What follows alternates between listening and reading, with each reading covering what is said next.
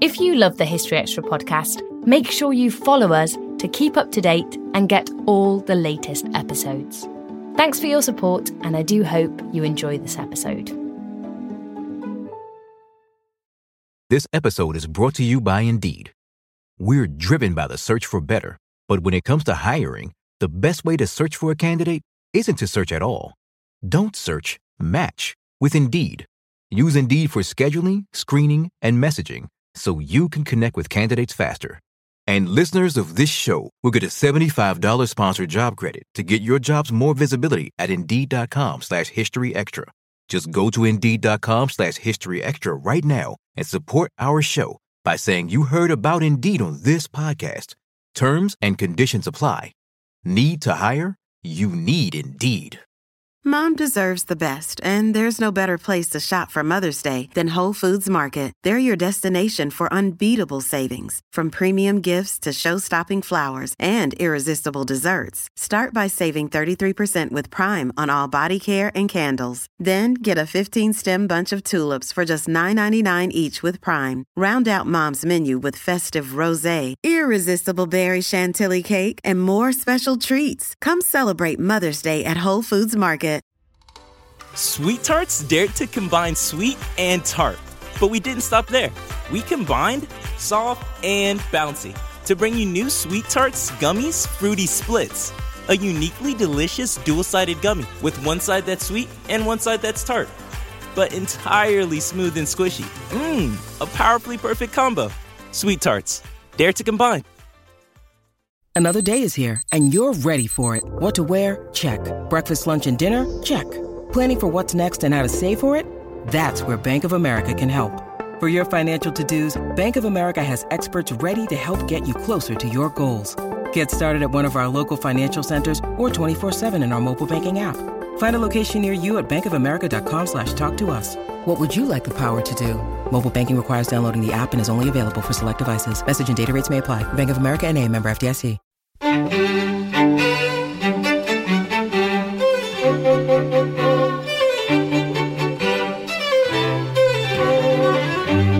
Hello and welcome to the History Extra podcast from BBC History Magazine, Britain's best-selling history magazine.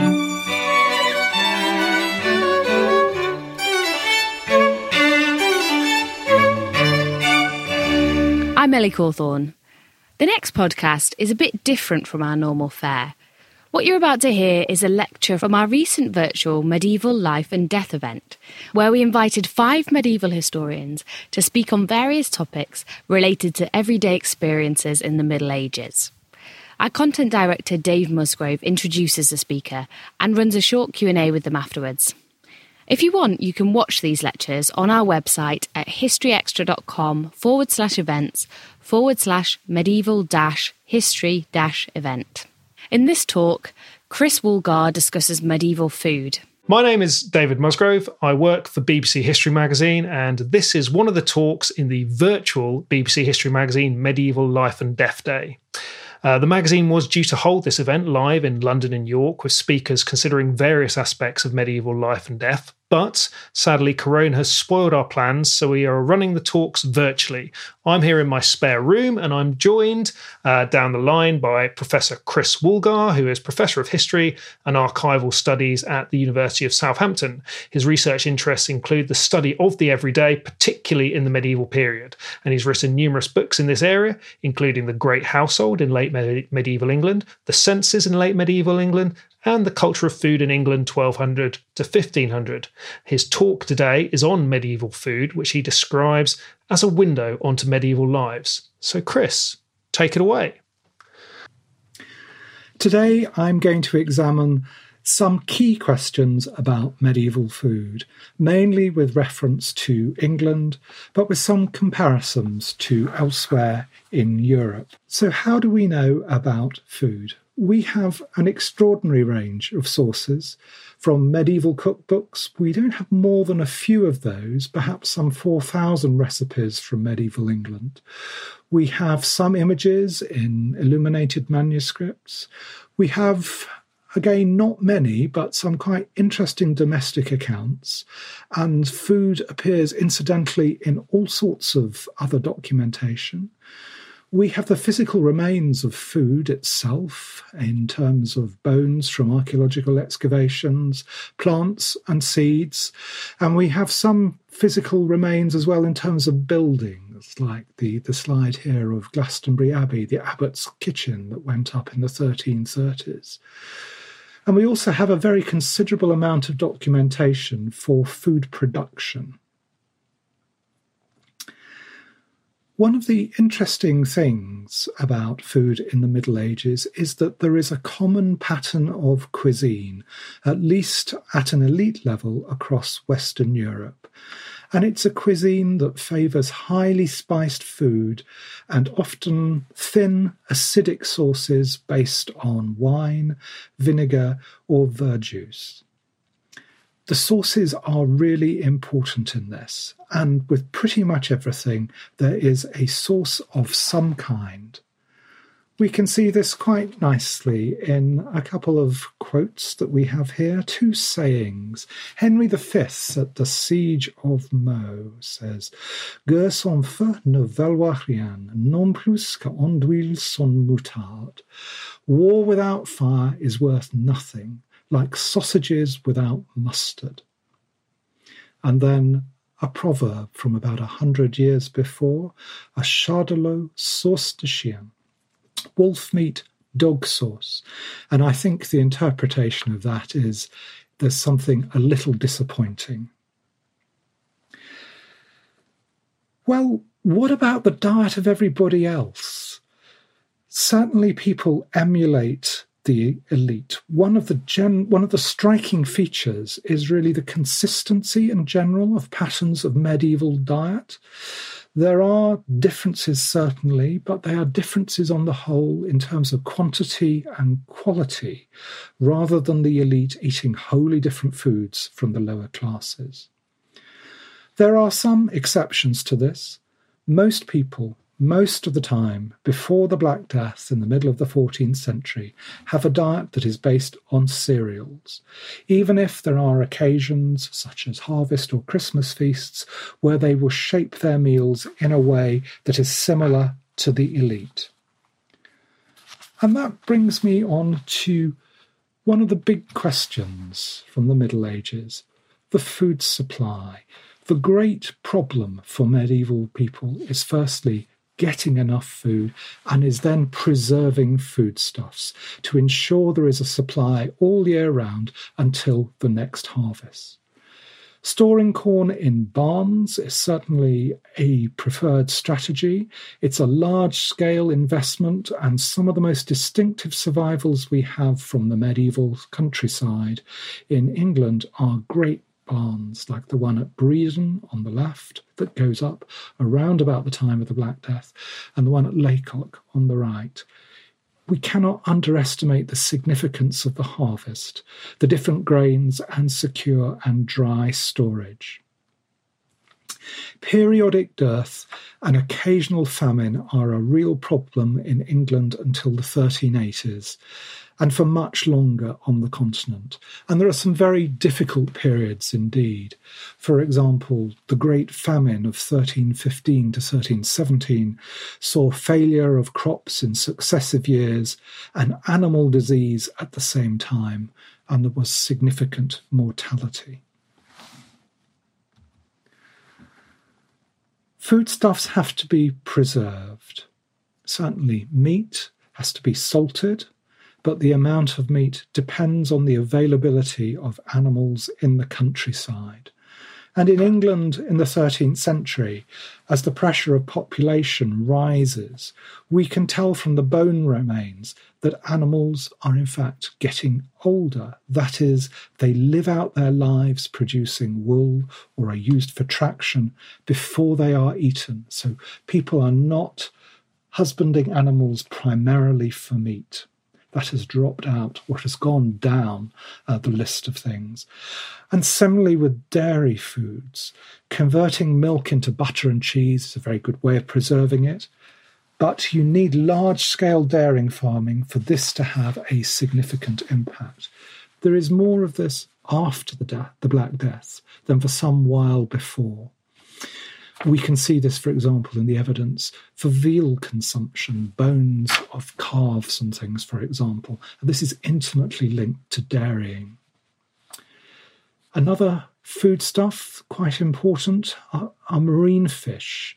And these are dried and salted in places well away from England. And we get large quantities really first coming into England in the period 1000 to 1100 AD. And after that, they remain an important part of diet. Peasant households have their own gardens, and most will have had, like most farms, small numbers of hens and geese. Poultry farming is overwhelmingly a peasant activity, and eggs are a really important cheap source of protein. So we have a picture up until about 1350 when cereals are really important in the diet of most people. But from that point, there is a big change in the potential for food in England. The Black Death, in short, changes the balance of food. It kills people, but not animals, although there are some cattle diseases. And there is great availability of all foodstuffs afterwards. The peasantry want and get bread made with wheat rather than poorer grains. And they want meat too. So that's our first big problem. Let's have a look at our second area of interest, religion and morality. This may slightly seem counterintuitive, but it is actually a key strand in understanding food in the Middle Ages. What people eat and when they eat it is dictated by religion. Complete fasting is very unusual, as is the complete avoidance of some foodstuffs. What is typical is periodic abstinence from some categories of food. There is a close link between foods and Christianity. One has only to think of the fall of man in the Garden of Eden, and two of the deadly sins in particular, gluttony and lust. Gluttony to medieval men was not only about overconsumption, but it was also about inappropriate consumption at times other than set meal times, defined in one text as overlate suppers. It was also, for medieval people, about the overstimulation of the senses. When Henry of Gromont, Duke of Lancaster, confessed around 1354 to gluttony in his book The Holy Medicines, he had in mind not just rich meats, but ones that were made as delicious as man could, with good spices and the most piquant sauces. Lust was closely linked to carnality. The Latin for meat, caro, carnis, is the origin of the word carnality. It's the stimulation of flesh with flesh. Well, in England, between 1100 and 1500, we find the avoidance of meat on 3 days of the week. Wednesdays, Fridays, and Saturdays, not just the Fridays that we think about eating fish today, but Wednesdays, Fridays, and Saturdays. Beyond that, the whole of the season of Lent, and sometimes of Advent as well, and sometimes in the run-up to the Ascension, the eves of the feasts of the Apostles, the great Marian festivals, and sometimes the feasts of individual saints, dictated perhaps by personal choice. In other parts of Europe, the pattern of abstinence was different, and medieval England is pretty much at the extreme end of the scale. And what this translates to in elite households is abstinence that is expected on about 180 days of the year. That's half the year. Some pursue a more rigorous diet, especially the clergy, who are more observant generally. They have a longer period of Lent, not just 40 days, but 60, and a longer Advent as well. And together, these perhaps add another 40 to 60 days to the period of abstinence.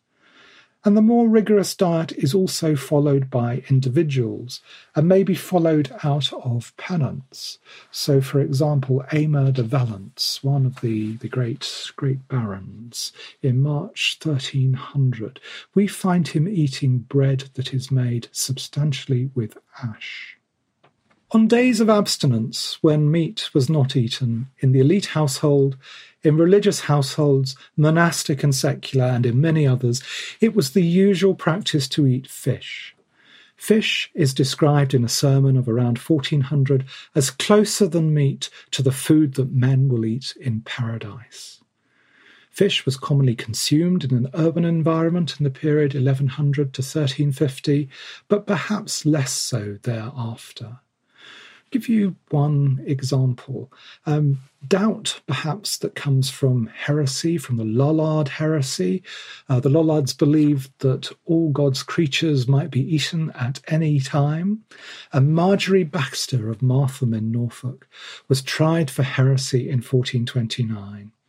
She told the Bishop of Norwich that it was better on a Friday to eat the leftover meat from the day before than go to the market to buy fish and get into debt.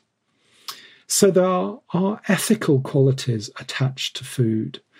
Virtue is demonstrated by what you eat or by what you don't. It's not clear how far fish were eaten in the countryside. It depends in part on locality and proximity to the sea, but fresh fish was carried to all parts of the country by packhorse. There is nowhere in England that is more than a day and a half from the sea. But fresh fish is more expensive than preserved forms. It's also partly a question of evidence. Excavations in towns, there is usually quite a depth of deposits, and we have vast numbers of fish bones from some of them.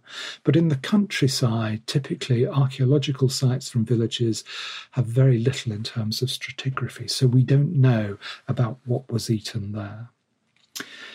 On these days, abstinence might be the simple avoidance of meat, the consumption of grains, and perhaps outside of Lent of dairy foods. But there was some fishing in the countryside of eels and fish from streams and rivers. And there were also some preserved fish like herring that were in fact very cheap, and indeed some shellfish as well, like oysters, were common cheap food. And we have expressions like, it's not worth an oyster, or not worth an oyster shell. So let's turn to the links between food and status. The key to understanding the messages of the elite meal and also to the ambitions of those that copy the elite is to see these links. Elite meals are characterised by their variety, by the expense of their ingredients, and ingredients too that would have been hard to come by for many, at least in the period up to 1350. These meals are characterised by fresh foods of all sorts, but especially fresh meat and fresh fish. They're characterised by the flesh of young animals and by foods from hunting. And by hunting, I include hunting in parks, although this may be more like farming, especially with fallow deer. Because hunting is restricted, these foods are privileged. Venison, the word quite literally means the product of hunting, but there are deer, there's wild boar, and there are indeed wild birds. And here we see the Longthorpe Tower near Peterborough, with its wall paintings of typical fenland birds, and there are bittern at the top. Freshwater fish are also characteristic of elite diet. There is an extensive investment in fish ponds, especially from the period of the Norman conquest onwards.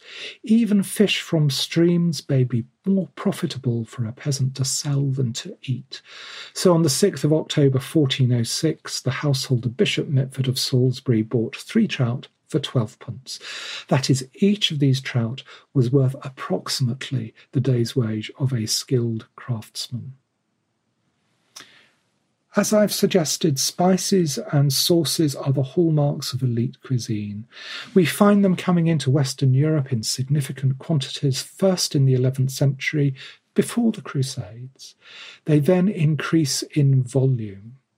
The big difference in England comes when they start to be shipped direct from the Mediterranean in Genoese galleys rather than them coming to this country by packhorse across France. So this happens, the galleys start coming direct from the mid-13th century onwards. And we can see the impact of this in the trajectory of the most highly prized of spices. So pepper in the 12th century is something that is really very expensive indeed. But we need only think of the meaning of the words peppercorn rent to see what happens to it. In the middle of the 13th century, the senior of the abbot's chaplains at St Augustine's Abbey in Canterbury controlled the issue of the spices to the cook. That is, they were too precious for those making the meals to control the ingredients. There are other connections in food that are connected to status. So roast foods in particular are linked to high status. They're profligate in terms of food. So roast meat rather than boiled meat. And if we look at the household ordinances of Edward II in 1318, we find it is only the upper tiers of the king's servants, his gentle servants, that have roasted food. The lower ranks have boiled meats. And the same is true of fried foods as well. One other link that I would make to status, and it may be surprising, is colour. Highly coloured food was an impressive feature of the greatest feasts and was copied for special occasions well down the social scale. It needs particular spices for colour, so saffron for yellow, for example, or sanders and sandalwood for red. There is a notion that people have to recognise their means. And medieval cookbooks explain something that's called petty curry or little cookery. So this is for a man who cannot afford spices, showing how he might use herbs and other garden products in ways which allowed him to imitate elite consumption. What meals are eaten by whom and when? There were three principal meals: breakfast, lunch, and supper. Breakfast, Jantaculum, was largely confined to the elite, to travellers and to some manual workers. In terms of timing, it was not to be eaten until the first Mass of the day had been completed. It was also not eaten on Fridays. Lunch, or prandium, was the main meal, probably took place around about 11 o'clock in our terms, but it varies in the greatest establishments depending on the numbers of people there are and the numbers of sittings that are necessary for eating food. Timing also depends on the day. The meal is later on Fridays, when in many establishments it may have been the only meal that was eaten. And there was a notion that it should not be eaten until after Vespers. The evidence suggests, however, that Vespers is said much earlier on Fridays, around the middle of the day, so people didn't in fact have to wait until into the evening to eat their lunch. Supper, cena, is an evening meal, lighter than lunch.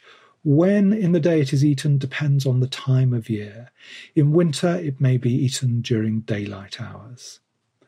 There are two other occasions for drinking and food. There is a mid-afternoon drinking, a bit like afternoon tea, but obviously we don't have tea. The masons at York Minster, for example, around about 1350 in summer, were to work until the first bell for Vespers, and then they might drink in their lodge until the third bell, after which they were to return to work. There is also something that is called all night. This is a livery of food and drink, typically direct to a chamber, so that the Lord and some others have food and drink overnight. The buttery and pantry in great households are closed up overnight. We talk about the bars to these offices. That's the sort of barrier at which food and drink was dispensed. So the bar is closed overnight. So I'm going to talk a bit about the structure of the meal. Again, elite meals set the pattern for others. An elite meal often came in 3 courses, but they are not courses like contemporary English dining today. They are much more like South Asian dining, where a whole series of dishes come to the table together. Within each course, there is usually 1 or more pottage and 1 or more sweet dishes, but mostly at an elite level, the course contains meat or fish.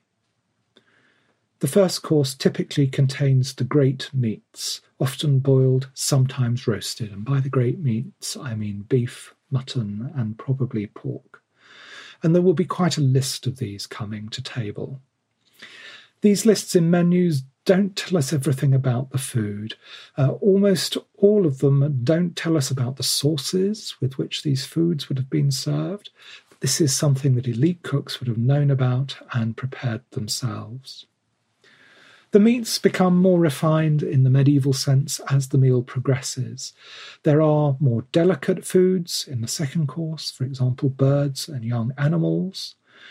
Indeed, we find what look like entirely improbable lists of birds, and it's certainly true that in the medieval period, birds that are now extinct in this country, or nearly so, were consumed. So here we will find bustards and bitterns, cranes, a different variety from the cranes we have today as they overwinter in this country. We'll find spoonbills as well, and also small birds like larks and sparrows and so on. The third course, again, typically has more refined foods, and then there are dishes that come between the courses. They're called entremets, quite literally between the courses, or subtleties. These in origin were light or special foods, but by the 15th century they were more of staged tableaux. And at the conclusion of the meal there would have been fruit, wafers, and hypocras, that is, a spiced wine.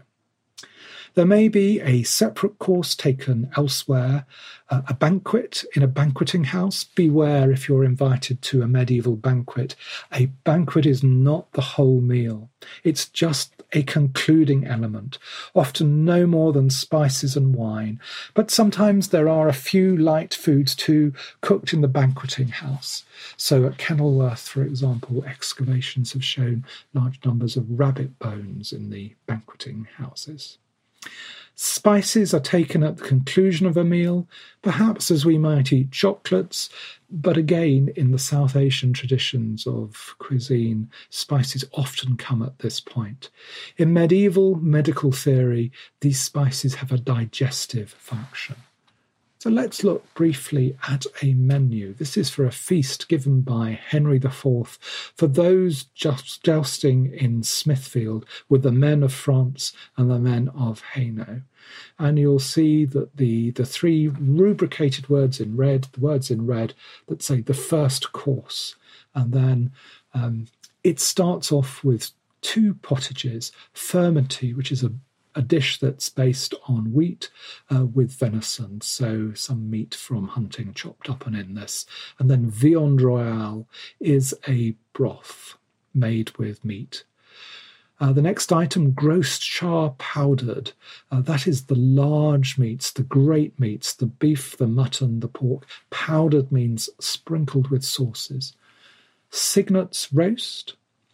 Capon de haute grease, so specially fattened capon, pheasant, and a leech meat. A leech meat is a set dish that is then sliced. And then, interestingly, we have jasper stones of diverse colours with a custard. Now, there is quite a lot written in the Middle Ages about the qualities of stones. They may do all sorts of impressive things, and if you put them in a dish like this, those powers will translate into the food. Then we go to the second course, and on this page we just have 2 potages. Bruet Sarcine, so this is Saracen broth. Now, Saracen as an epithet tells me that the food is red in colour, and a jelly.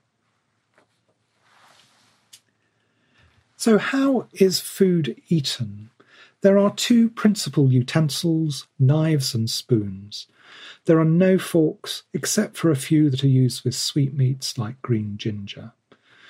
This has all sorts of consequences for food preparation.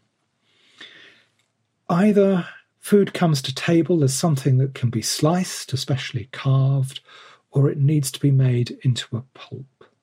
And there are also consequences for diners. They have to use their fingers for much eating. There are a great many references to basins and ewers, to the formal washing of hands before and after the meal, the provision of towels. It's all part of the great ceremony and ritual of the medieval meal.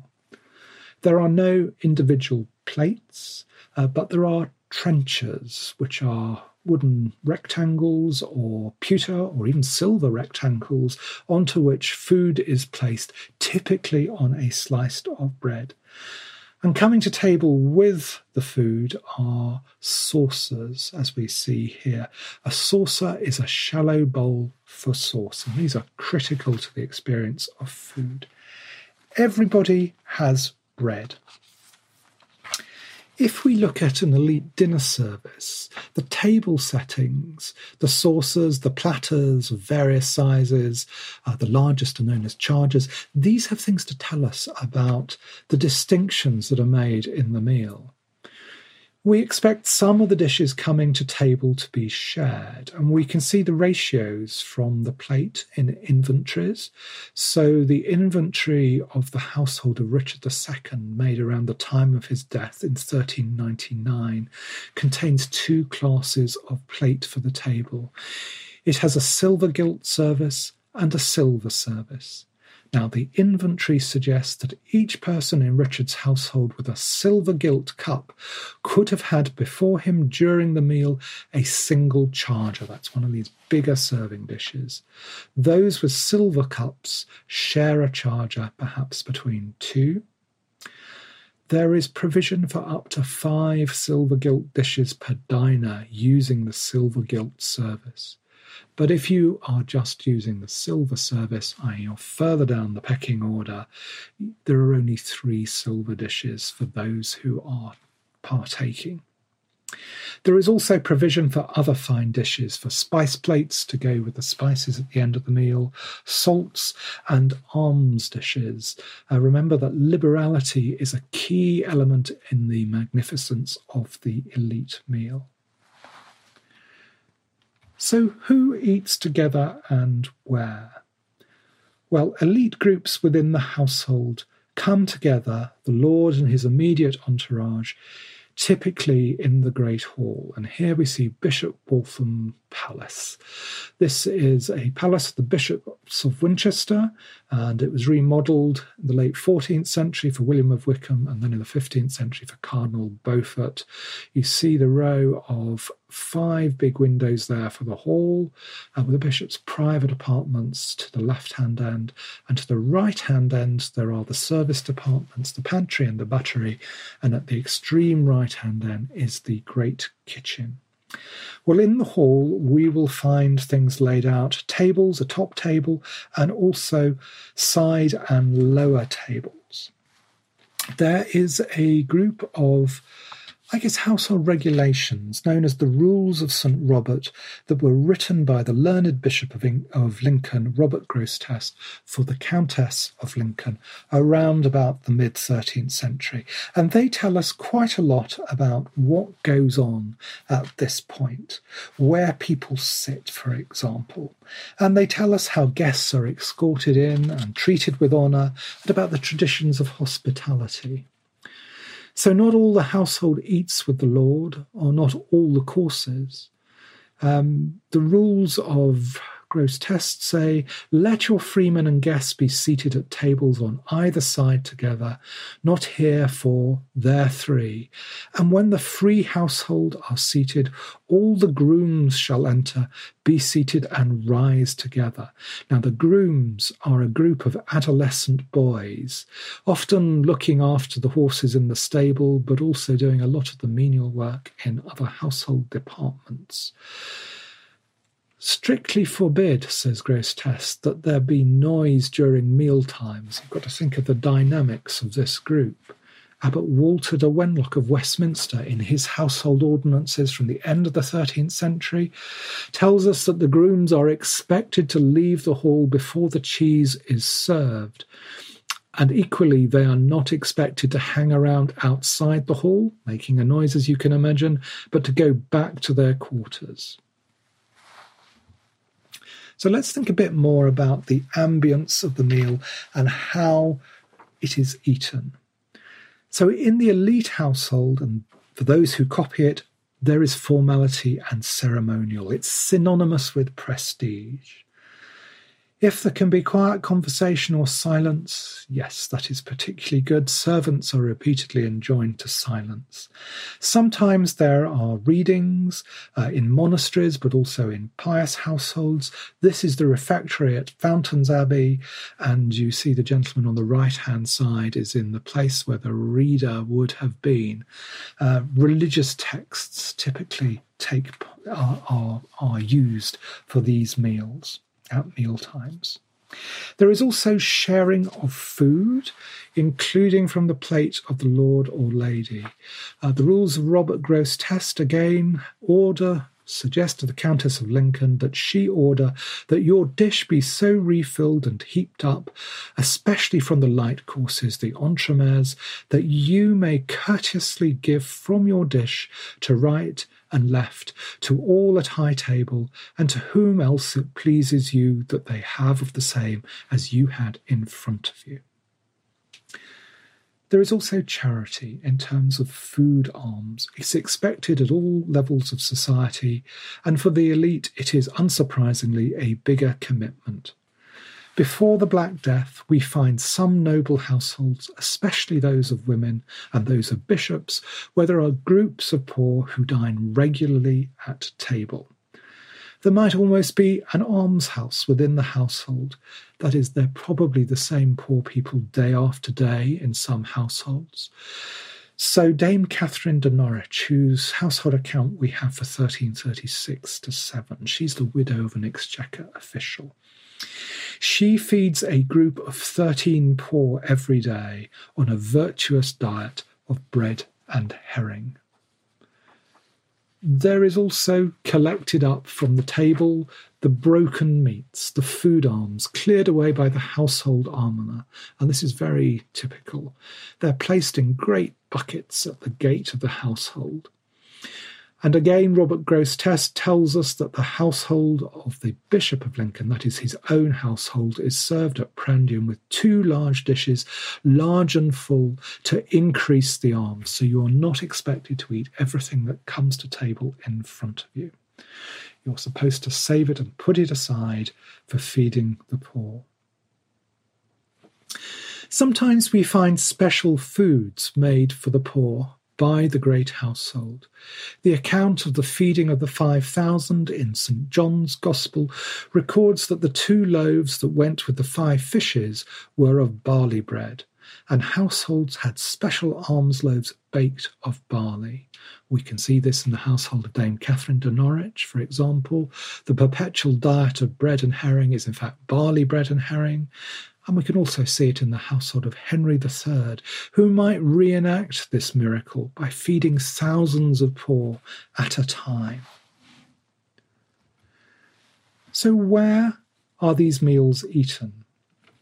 Space in the late medieval household is used and reused. Places where meats are eaten are used for other things too, and if you look at illuminations, medieval illuminations where people are eating, you will often see them eating from trestle tables. By the second half of the 14th century, the meals of the elite were taken in their great chamber rather than in hall, and this is the Bishop of Lincoln's great chamber at Liddington in Rutland from the end of the 14th century. And we can imagine this sort of meal going on there, and you see the doorway through to the bishop's private chambers behind. Servants and lower ranks certainly continue to eat in hall, and leading household officials may eat there as well, the head officers of the household. But one of the interesting things is that in the 15th century, houses began to be very different. at least at an elite level. As elite households move around the country less, there is investment in fewer properties. Households in the 13th and 14th century travel around, the elite households travel around the countryside using up the produce of their manors. But by the time we have got to the end of the 13th century and certainly into the 14th century, this happens less and less. And we see the impact in the 15th century in terms of building works. People invest in fewer properties. If we look at the concentration of royal palaces that grew around London, for example, places like Eltham, Richmond, Greenwich, great more investment has gone into them. Only at the end of the period, however, do we begin to get rooms allocated for eating meals. Dining rooms, for example, in royal household residences. The 3rd Duke of Buckingham had a breakfast room in his house at Queenhithe in London in 1501, when a small number of benches were bought for it. Hampton Court has a breakfast chamber by 1535, and while it has a room that's described as the dining chamber, it is in fact the royal presence chamber, which was where the king and queen often ate. We have to remember that dining at this level is a public event. Aside from the investment in display in the room where food is served, people also have to invest in the offices where it is prepared. So this is Gainsborough Old Hall in Lincolnshire, the work of Sir Thomas Burr in the 1470s. He entertains Richard III here in 1484, and he constructs this huge brick-built kitchen, very, very high ceilings. You have to remember that this will be a very hot place indeed. Height helps in terms of ventilation here. We also see the great fireplaces, but a dresser, a sort of big serving hatch where the food is prepared. We have some long and detailed regulations for the household from late 15th century England, known as the Harleian household regulations. And they tell us a great deal about the ceremonial of service. But they also tell us about the dresser as an intermediate point between the kitchen and those areas to which food is delivered, that is the great chamber and the hall.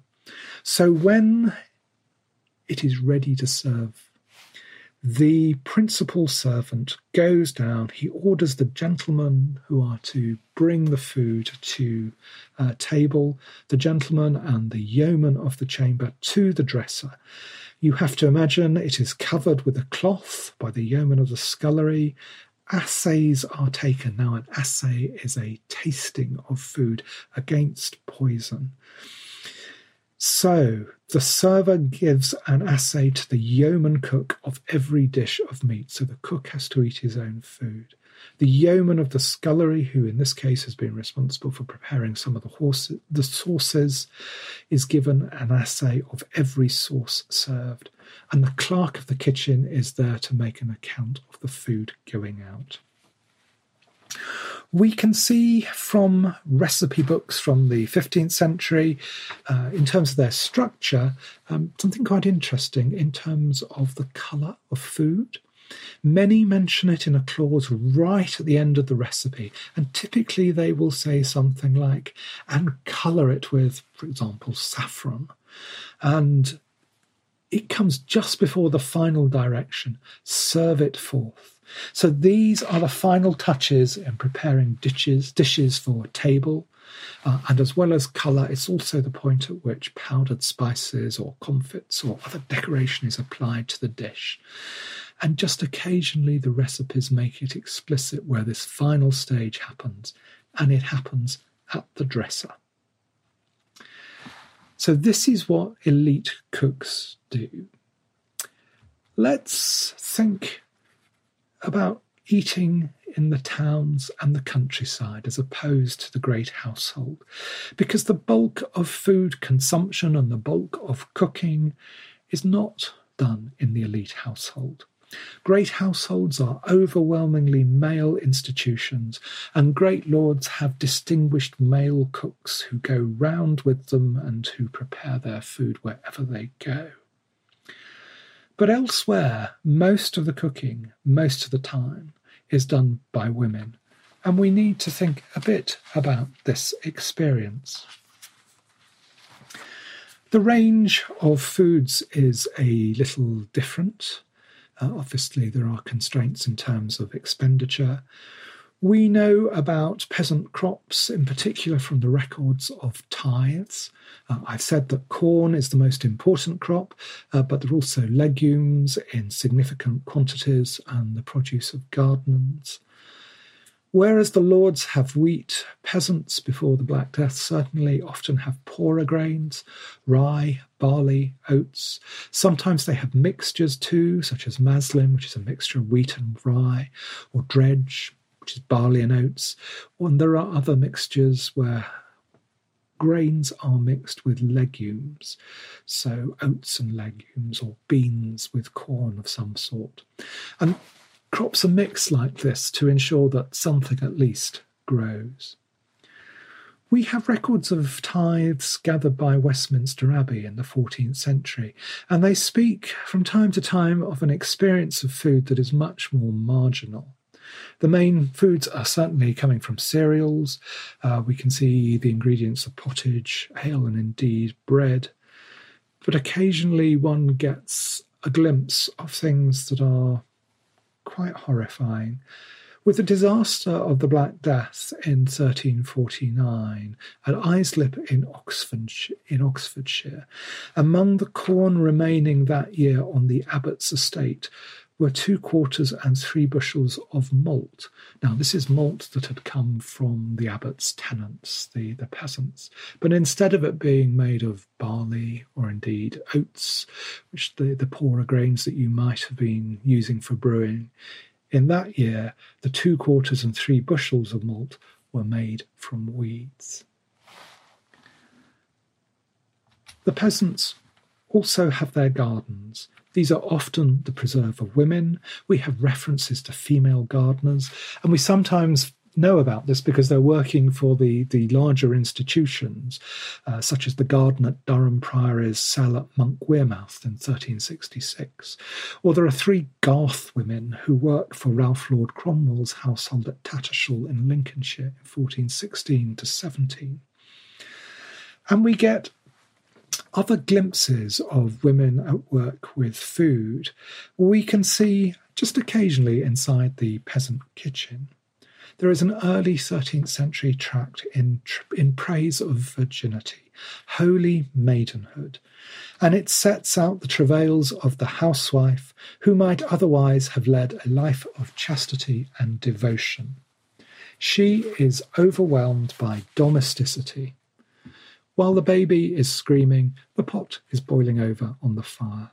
The cat is at the bacon flitch suspended from the ceiling beams. The cereal cake on the bakestone is burning. The dog has hidden. The calf is suckling, that is, the calf is taking the milk the lady should have already drawn for her dairy work. And her husband is, of course, chiding her. We get a glimpse here of typical peasant foods. The bacon flitch is very interesting. Pig keeping provides an important element of protein in peasant diet. But it also becomes proverbial. The expression to win the flitch, directed to newlyweds, meant to have lived for a year and a day in marital harmony. There is the cautionary tale of the flitch of Dunmow, which was awarded to adulterers, and it displayed the disasters that came with adultery. For it was a little bacon flitch that has long hanged and is rancid and tough. That is, it was far from the desirable and well-prepared bacon that came with a happy marriage. So we need to set aside, I think, as well, the notions of self-sufficiency that you might find implied in peasant agriculture and indeed in peasant gardens.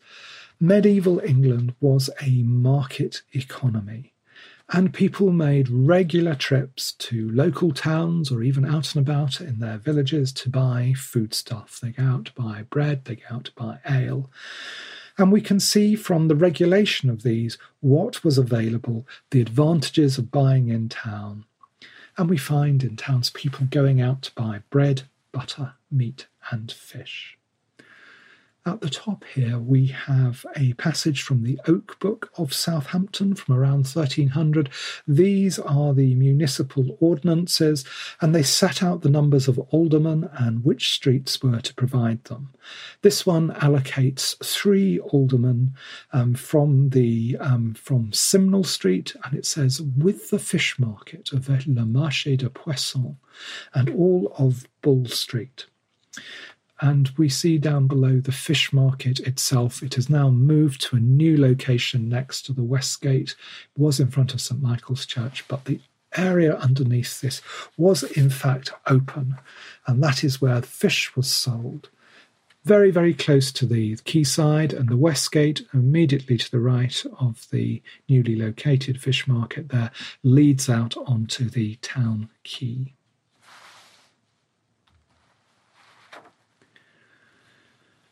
Well, patterns of elite eating were copied across society.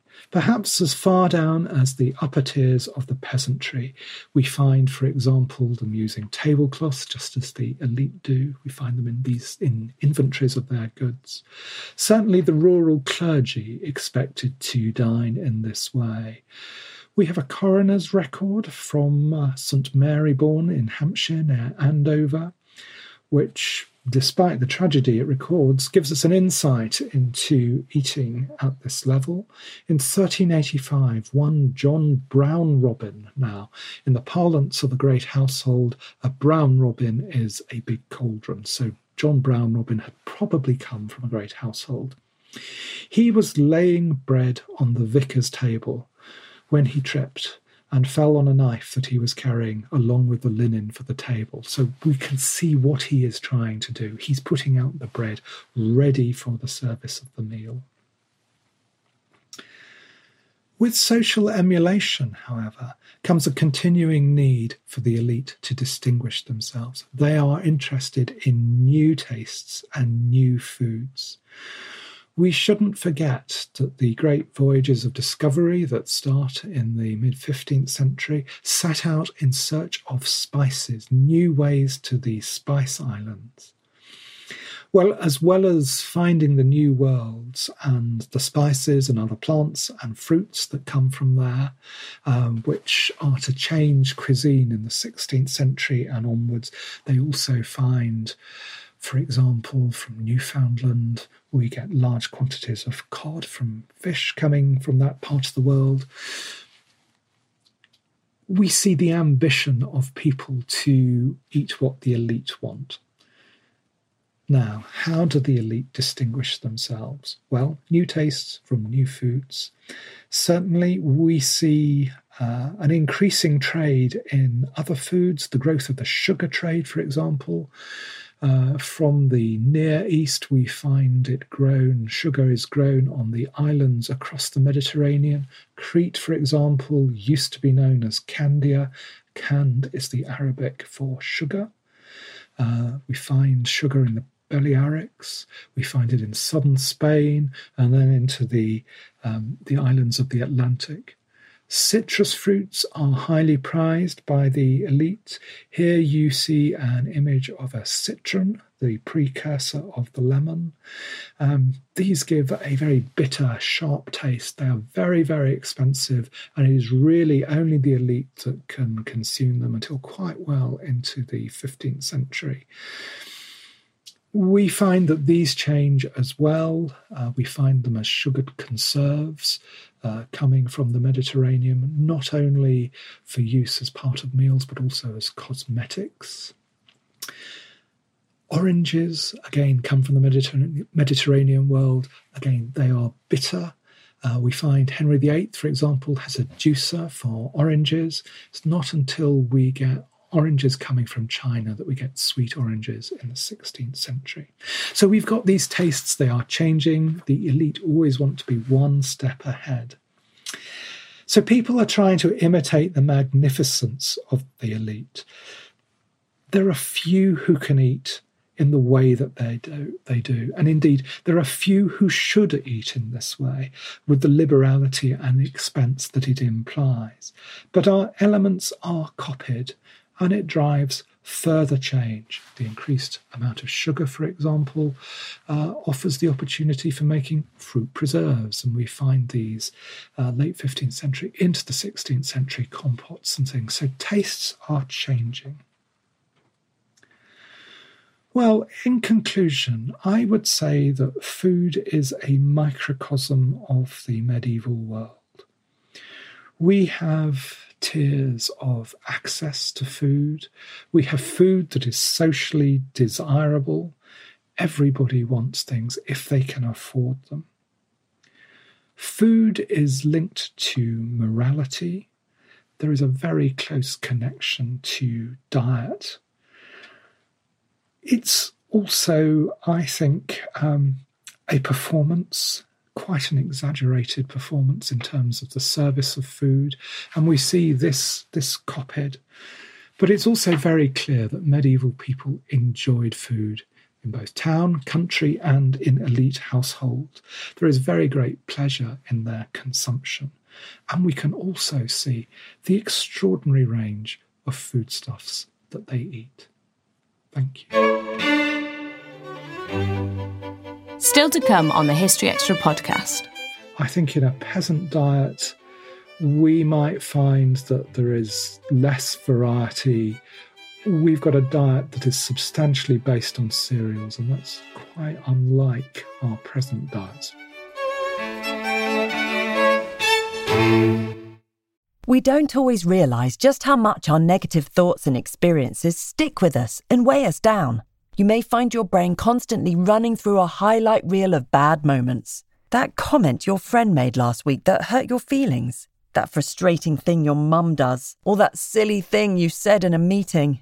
Maybe it's time to get it all off your chest. Whether it's a tiny annoyance or something much bigger. Talking about it can give you some relief and lead you to a potential solution. That's where therapy comes in. It's a safe space to share whatever's weighing you down and learn to process it, so your internal highlight reel can focus on the good stuff. And BetterHelp offers affordable online therapy on a schedule that works for you. Connect with a licensed therapist by text, phone, or video call. Start the process in minutes and switch therapists anytime. Let it out with BetterHelp. Visit betterhelp.com/historyextra today to get 10% off your first month. That's BetterHelp, HELP.com/historyextra. This episode is brought to you by Indeed. We're driven by the search for better, but when it comes to hiring, the best way to search for a candidate isn't to search at all. Don't search, match with Indeed. Use Indeed for scheduling, screening, and messaging so you can connect with candidates faster. And listeners of this show will get a $75 sponsored job credit to get your jobs more visibility at Indeed.com/historyextra. Just go to Indeed.com/historyextra right now and support our show by saying you heard about Indeed on this podcast. Terms and conditions apply. Need to hire? You need Indeed. Right. That was brilliant. Thank you so much. So let's just do a few questions, shall we? If you're okay with that. Got 5 minutes left? Okay, so that was really interesting. Thank you so much for that. Always good to see Longthorpe Tower in any presentation, though you didn't take the opportunity of having the Bonacon with the flaming rear end in the picture. No. I first encountered Longthorpe Tower when I was interested in the history of the senses, because there is a wall painting of the Wheel of the Senses there. So that's why I had to go and see it. But all these other paintings of the birds of the fens there. So very, very topical. Yeah, no, brilliant. So I learned lots of things about colour, about sources, about the meal times, about preservation and things like that. I've got a few questions that leap out at me. Firstly, you talked quite a lot about spices and spicy foods and spices coming from the Orient a bit, particularly with the Crusades. Was there any sense that there were foods that were foreign, that you frowned upon. Today we have or at least used to be in cuisine maybe a few decades ago, like foreign foods that people were turned their noses up a bit. Was there any sense of that in medieval times? Different sense of it, if you like. There are people, particularly looking at this from a moralistic point of view, who are concerned that cooks are changing nature, and changing the nature of a substance, for example, by colouring it, is not only deceitful, it's changing its natural characteristics, and that is a bad thing.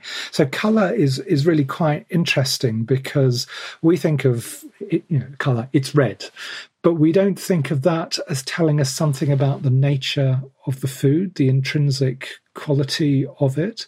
So if something is red, it means something beyond the colour, as it were. And we can see there are texts that tell us about the ripening of food. So an apple will go from green to red as it absorbs heat. So it's telling us something about what's there. But if you then turn it into a different colour, that's misleading us in many ways. But equally, other people see it differently, and they use these opportunities to create almost false foods, if you like. So during Lent, at times when meat can't be eaten, people make meatballs out of other constituents, as it were, other ingredients, and colour them to look like meat. So you're almost pretending as though you're eating it. So there are various ways of looking at this, but there's certainly a number of instances which link food to places by name, so Leech Lombard, or things from Gascony, or indeed the Saracen things, but they tend to be conveying a notion of the exotic, and they're not necessarily rejected for their foreignness, but they're rejected, I think, for their great expense and inappropriateness, as it were, in natural terms. Okay. Another one about snacking. So snacking in our modern eating habits is deemed to be our great downfall, the cause of obesity and things like that. Did people snack at all in the Middle Ages? I'm sure they did. Otherwise, it wouldn't have been part of the sin of gluttony to eat at inappropriate times. So, yes. And one of the big worries of the medieval great household was keeping control of food and where it might be eaten. So one of the reasons why you eat in hall is that you concentrate your expenditure and your effort on consumption at a particular time, a particular place where everybody can see it going on. You don't have it going on in chambers, in a privately, because people could eat anything there, and some of the key message goes on. And I think just the control that's there in terms of how food is issued is clearly designed to stop this inappropriate consumption and keeping control of the grooms. I mean, if you've had teenage boys, you know how they will hoover anything. So keeping your food locked up and is critical. Snacking will go on if there's a chance. Yes. One thing that it was very interesting, I thought, was you talked about how they used to eat certain birds like bitterns and things, which are now extinct or in very short supply. We have this sense that in the Middle Ages, people were sort of better at resource management in some way, sort of more in tune with nature, and were sort of knew what they could eat and what they couldn't eat, and how to maintain stocks. But clearly, they didn't if they ate certain animals to extinction. I think that the pressure of prestige, for example, induces people to go for these special foods. There are people who make their living by catching birds. So, for example, there is a funeral feast for Bishop Mitford of Salisbury in 1407, and they know that when they want particular types of birds, there is somebody down in Wimborne who they will go to for the herons or whoever it is, and these will be brought specially for the feast. I don't think they're thinking of it in this way at all, not at that sort of level. I have not seen anything where anybody has said, there are no bitterns this year. And in fact, they try to farm them. They farm herons, for example, on the Bishop of Winchester's estate. So the reason for doing this is you will have these great birds available for the feast whenever they're wanted. So I guess they're trying to manage it in some ways, but they're managing it in terms of being able to deliver it. I don't think they've necessarily thought about the longer term resource implications. Okay, just a couple more quick ones. So you talked a bit about the importance of seafood, and particularly you mentioned eels at one point. I was reading the other day a bit of research about eels and the importance of eels in the economy. And it was Henry I who famously was deceased from a surfeit of lampreys, wasn't it? Which is a sort of eel, I think. So are eels a sort of an overlooked bit of the medieval diet and economy? Well, there are interestingly two very different things here. There are enormous quantities of eels that can be caught, and we find large renders of them in Domesday. We find, if you look at the Luttrell Psalter, there's a very nice eel trap there at a mill. People in the countryside do catch them. I found in another coroner's roll from Lincolnshire from the 1360s, a reference to an elgar, which is an eel spear. So people are out there catching these things, and they're really quite important. They're quite common, and they are significant, I think, in diet. Lampreys, on the other hand, are really very special foods, and they're found in the River Severn in particular, and they are highly prized, and they are caught and sent off to the king or whoever, and we have records of some being sent to Marlborough Castle, I think in the 1220s, in barrels with padlocks on. They're really high status foods, and Bishop Thomas Cantilupe, who was Bishop of Hereford, died in 1282, was very partial to them, but he didn't really like the idea of sensory stimulation. So he used to tempt himself by having dishes of lampreys from the Severn served to him, as delicious as they might be, and he used to send them away. Completely sort of inverted sense of conspicuous consumption, but temptation and resisting it. Okay, right. One last question. So if you were lucky enough to be transported back to a medieval banquet, what do you suppose would be the most surprising or distasteful elements to the food that you were served from our modern palate? Well, I think you would be struck by the sheer variety of things there, and there would be a lot of things that would be unfamiliar. Certainly the range of birds, the range of fish is really quite unusual. If you were in an elite household, you would probably be struck by the absence or near absence of vegetables. I think it's a completely different sort of taste. It has almost no sweetness to it in the way that we have diets that are overloaded with sugar.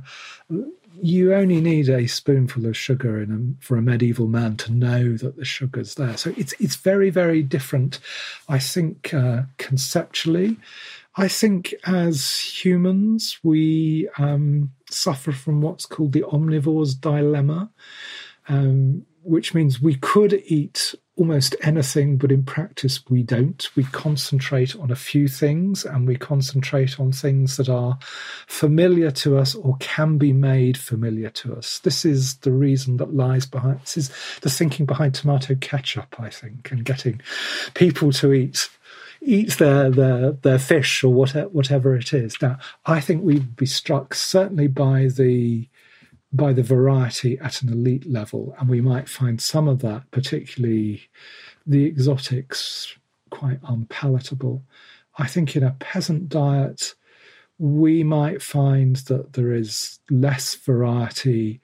We've got a diet that is substantially based on cereals, and that's quite unlike our present diets. Admittedly, we will have our Weetabix or our toast or whatever, but it's nowhere near the same. We're not getting something like 80% of our calories from cereals, which they would have been. So it's a contrast. I think beyond that, it's personal taste. I really do. And I think we can familiarise ourselves to almost anything. I mean, as an adolescent, your first taste of bitter beer is quite revolting, but you're then encouraged to eat it, to drink it by seeing what others do. And our tastes can be expanded as we're encouraged to emulate others. Brilliant. Well, Chris, Professor Chris Woolgar from the University of Southampton, thank you so much for that virtual tour around medieval food and foodstuffs. That was a fascinating journey. Thank you so much. And we will hopefully have another session at the end of our Medieval Life and Death Day where we'll have you back for a couple more questions. But for now, thank you very much. Thank you very much indeed. That was Chris Woolgar talking about medieval food. If you'd like to watch this lecture, it's available at historyextra.com/events/medieval-history-event. For more from this series, tune in next Saturday when Elmer Brenner will be discussing medieval medicine. Thanks for listening. This podcast was produced by Ben Hewitt and Jack Bateman.